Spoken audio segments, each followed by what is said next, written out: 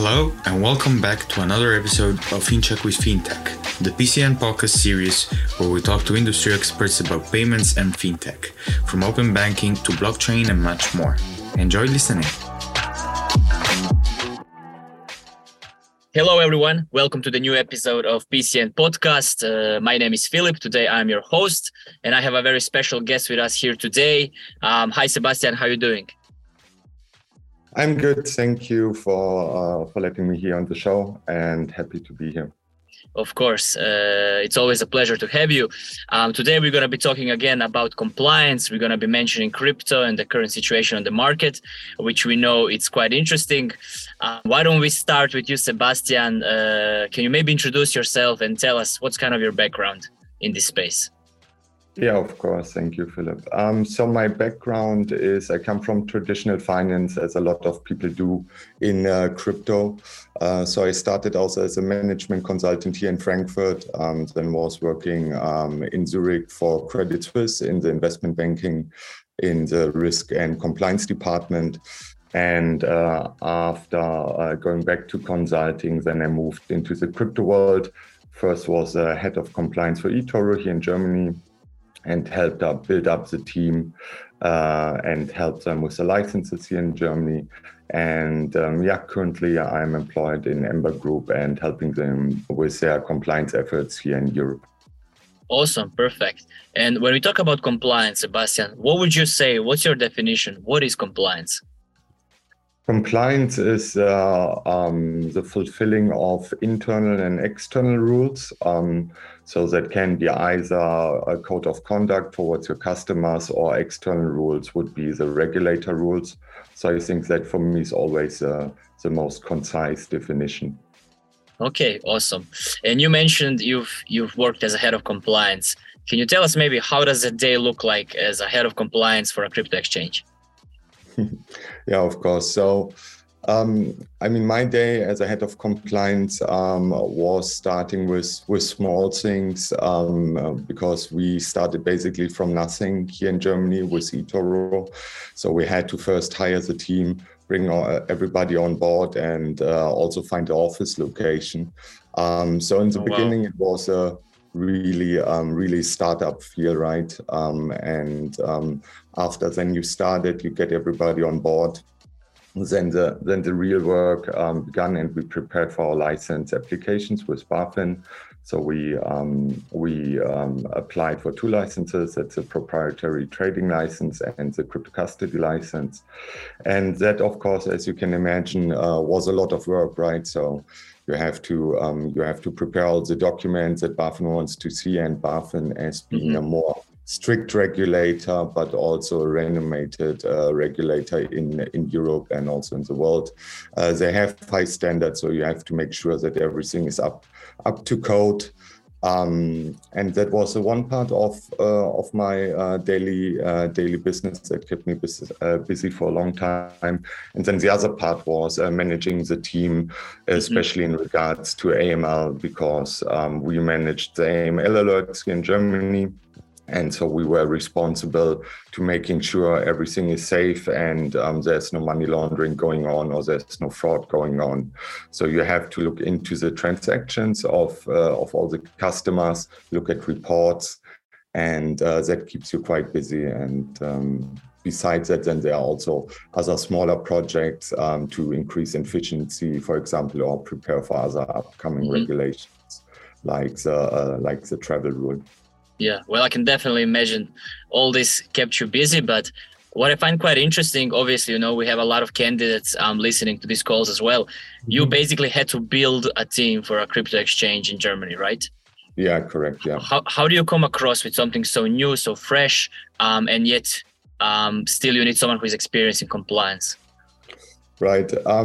So, the ideal candidate, of course, would have experience in both crypto and traditional finance already, but because crypto is still quite young, and exactly, and as we say, we are early, right?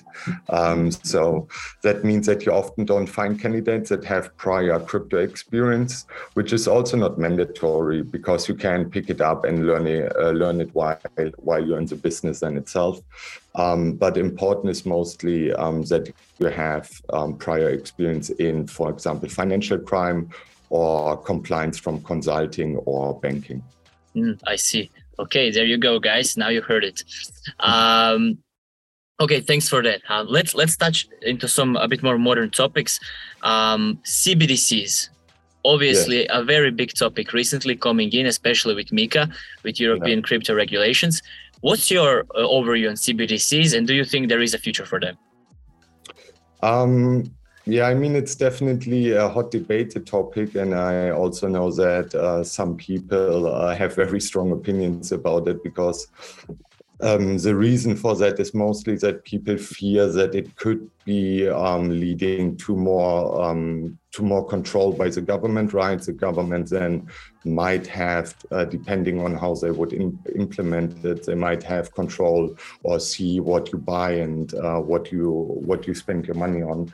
And a lot of people feel a bit uncomfortable with that, but I mean, that doesn't have to be the case, right? Mm-hmm. So, for example, our finance minister here in Germany, he recently said that that there should be the same privacy features for a future CBDC currency than we currently have for our cash, right? So that would mean that they wouldn't save the transactions and that they shouldn't be available to the government. So if that happens, and if it would be designed in that way, I think CBDCs definitely have a future, and I think they will come at a certain point. But yeah, it's interesting to see also the international development, because, for example, China has been working on it for a long time, also has rolled it out in a couple of cities. So they're much more advanced in that stage. Here in Europe, it takes a bit more time, and we're also a bit more worried about the privacy of the citizens. Mm-hmm. Absolutely. Now that you mentioned this, it really reminded me. Recently, I've attended this Open Expo in Amsterdam about open banking. And they also mentioned, obviously stable coins can really help banks move and shift large sums of money anywhere in the world at any time. But obviously, if there's a CBDC stable coin, which is backed by a fiat currency during this kind of a high inflation moments, do you think that's sustainable? Well, if it would be backed then by fiat money, right, then of course also the stable coin would get inflation through that. But what people are using, for example, other stable coins for, is to get out of the inflation in countries where they have a lot of inflation, let's say Africa, for example, or also South America. So I think for those countries especially, it's a great way to get their money into safer havens. Of course, they could also do that through the traditional banking system in buying dollars or euros, for example. But crypto is a lot easier for them to use in a lot of ways, because traditional banking, buying dollars, you need a brokerage account, you have high fees. Crypto you mostly can do from your smartphone or from your laptop, right? So that's a bit easier. And I think the use case for developing countries in that sense is a bit stronger.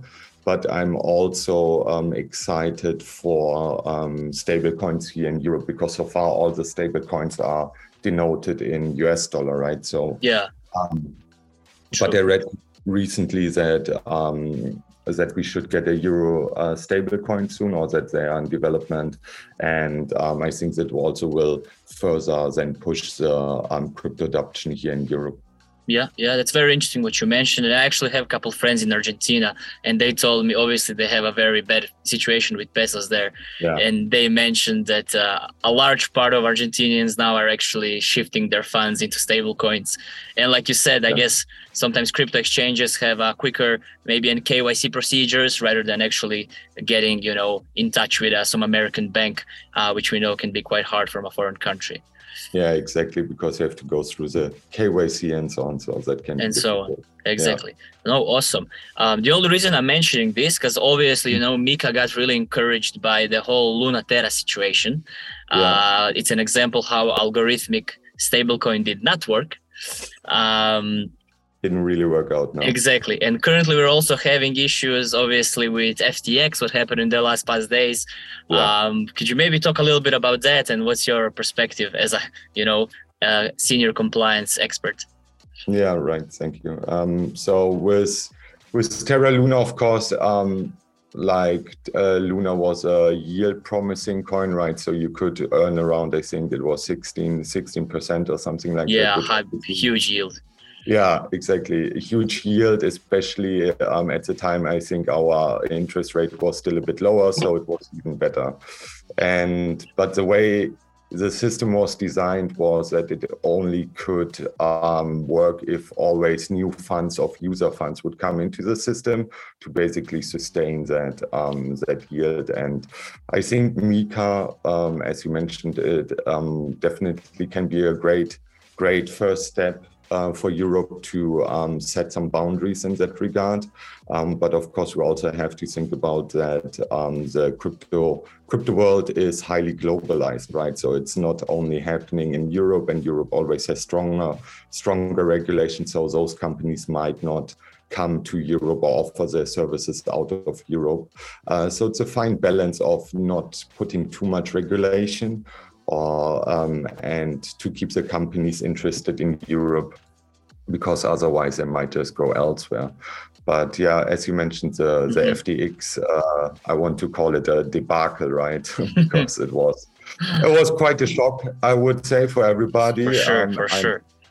And I don't think a lot of people have seen it coming. There were some rumors, which is basically how it started, about the balance sheet of Alameda and FTX, and and then it developed rapidly into a liquidity run, how we know it from the old traditional banking world, right? So far, that's where it comes from, but now it happened in crypto as well, and users tried to get their funds off the platform, and they couldn't because they disabled the withdrawals. Yeah, so I think definitely feel for a lot of people who lost a lot of money, and I still hope that the situation clears out in favor of the users, of the customers, and also to the benefit of the whole crypto system. Because, it shows that compliance is very important, and it will become even more important because you need compliance to get the trust of users. So it's basically, in a way, in my opinion at least, it's one of the first steps before creating any crypto business that you need to create trust for users to come on board. And I think especially now after the whole FTX story, that will become a lot more important. Yeah. Yeah, 100%. I agree with everything you said. And like we mentioned just before the podcast, this kind of whole situation damaged the trust of the cryptocurrencies, right? Yes. And especially, like we said, FTX had so many partnerships in the last year with the name The Arena in Miami, right? Working with, I think Shaquille O'Neal as well, and all these big faces who also kind of shield. Exactly. Yeah. They also kind of shield the coin. So their reputation is also damaged now, which is obviously on them as well. But it's going to take some time to recover. Yeah, overall, I think how a lot from what I read on Twitter and so on, how people see it. The reasons have to be later on discovered what the real reason was that it went so wrong. But there are some rumors, for example, that they also might have used customer funds, right? Yeah. To gamble they leveraged it with that and invest and go into the market. Yeah, that's mad. Build up these huge positions. But I think, for example, in Mika, you have a part which states that that is officially forbidden, right? In some countries, that's already the case, like in Germany with the current crypto regulation. But in some other countries, they don't really have that, or they might not have a crypto regulation yet. So it's not legally forbidden to do that, even though, of course, it's highly ethical and also business-wise questionable why you would do that, right? Mm-hmm. This is very good you mentioned, because it's obviously very important to actually look into regulations of centralized exchanges. You think your money is safe, but obviously everything can go away in a day. Yeah, definitely. What was it? 14 he lost 14 billion within a day or something like that. That is insane. Crazy, insane. Only in crypto. Yeah, that's why we're here. Exactly, that's why we're here. And I like the fact I mentioned decentralized exchanges. Obviously, a lot of investors and myself, I prefer to keep, my investments and funds on the chain. Right. Which is decentralized in a way, right? Yeah. Do you think there's a future for compliance on the blockchain itself? Yeah, I mean, I'm still want to see some more innovation in that space, because I think the future of compliance kind of would go towards automated compliance in a way, right? We also see that in a way in audit. So if companies audit other companies, currently how they do it, they're creating more and more data connection between the companies that they're auditing and the auditors. Mm-hmm. And I would hope that we're going into that direction with compliance as well, because, for example, if you could write smart contracts that would automatically deliver you certain compliance relevant KPIs that you then can put into a report, you don't really have to dig in yourself and find it out by yourself if all is going according to plan, but you could automate through smart contracts or other blockchain technology. So I think definitely that's what I would like to see, and I also think that's where the future is. Yeah. No, for sure. I think it's definitely one of those debates. On one hand, you have an investor saying, I'm in this for decentralization. I want to keep my funds private. I don't want the government to have the intake. But at the same time, no one is responsible if your money is gone. So you have half of the community thinking this way, and the other half of the community actually embraces the regulations. Yeah, I mean, on the debate of decentralized versus centralized, and I think we still will definitely need centralized exchanges, even though there's quite a boom right now for decentralized exchanges, right? Which is in a way, it all has pros and cons. They offer very easy customer experience. You can onboard very quickly.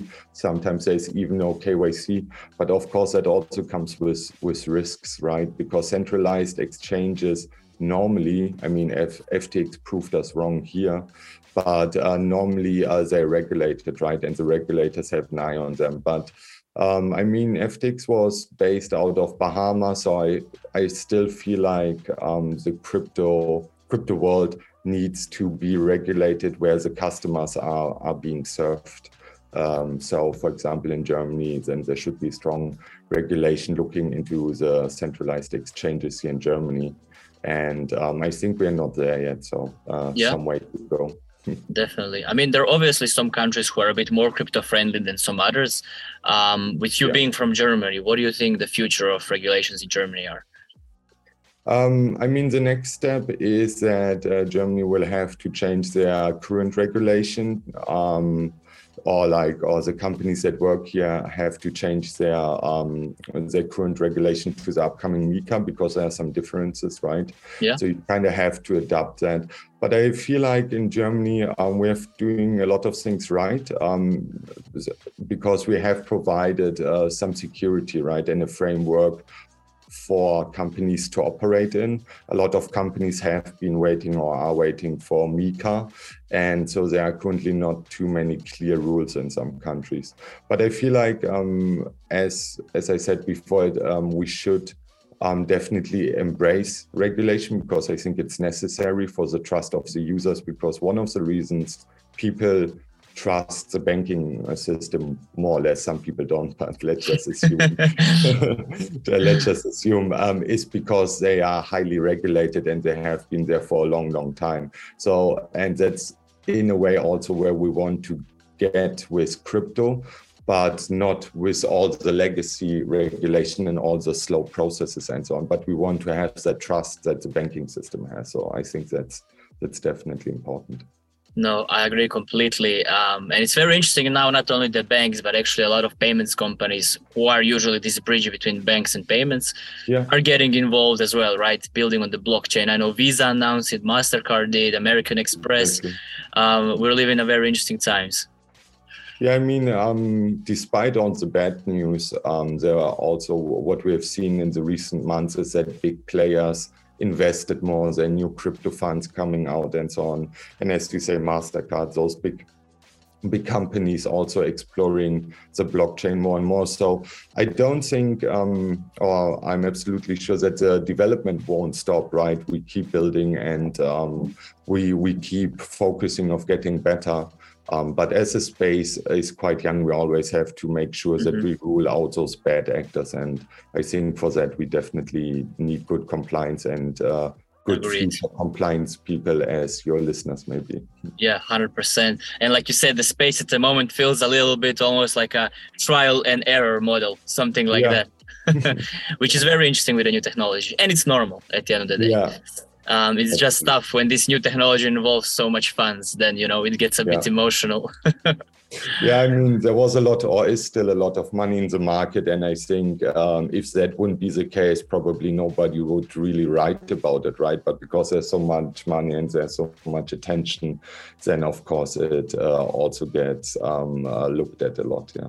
No, for sure. Okay, perfect. Well, Sebastian, I really enjoyed our conversation. Thanks for your insight. Maybe for the end, for all of our listeners, I know you mentioned it briefly, but again, if someone was to really make it in compliance or wants to work in crypto or any traditional financial institutions, how would they stand out today at the market? What do they need to do? Standing out, of course, it's always good to have a good company on a CV where you come from, like a top tier bank or top consulting company. And then there's also, I think, what is really important is the networking. So go to crypto events in Germany, in the Netherlands, wherever you are, and go to these events and talk to people and find connections into the industry. And then what can also help is doing some certificates. For example, I have the ACAMS certificate, right? So that's a money laundering, anti-money laundering certificate. And those things can also help to stand out because you show that you're qualified for financial crime or compliance positions. Definitely. Perfect. Thank you.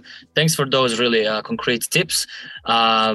Really, thank you for your time, Sebastian. I think our listeners are going to benefit a lot from your insights into the market and compliance space. I hope you had a good time. Yeah, absolutely. Thanks. Thanks for the time, Philip, and talk to you soon. No worries. Talk to you soon. Bye. Bye.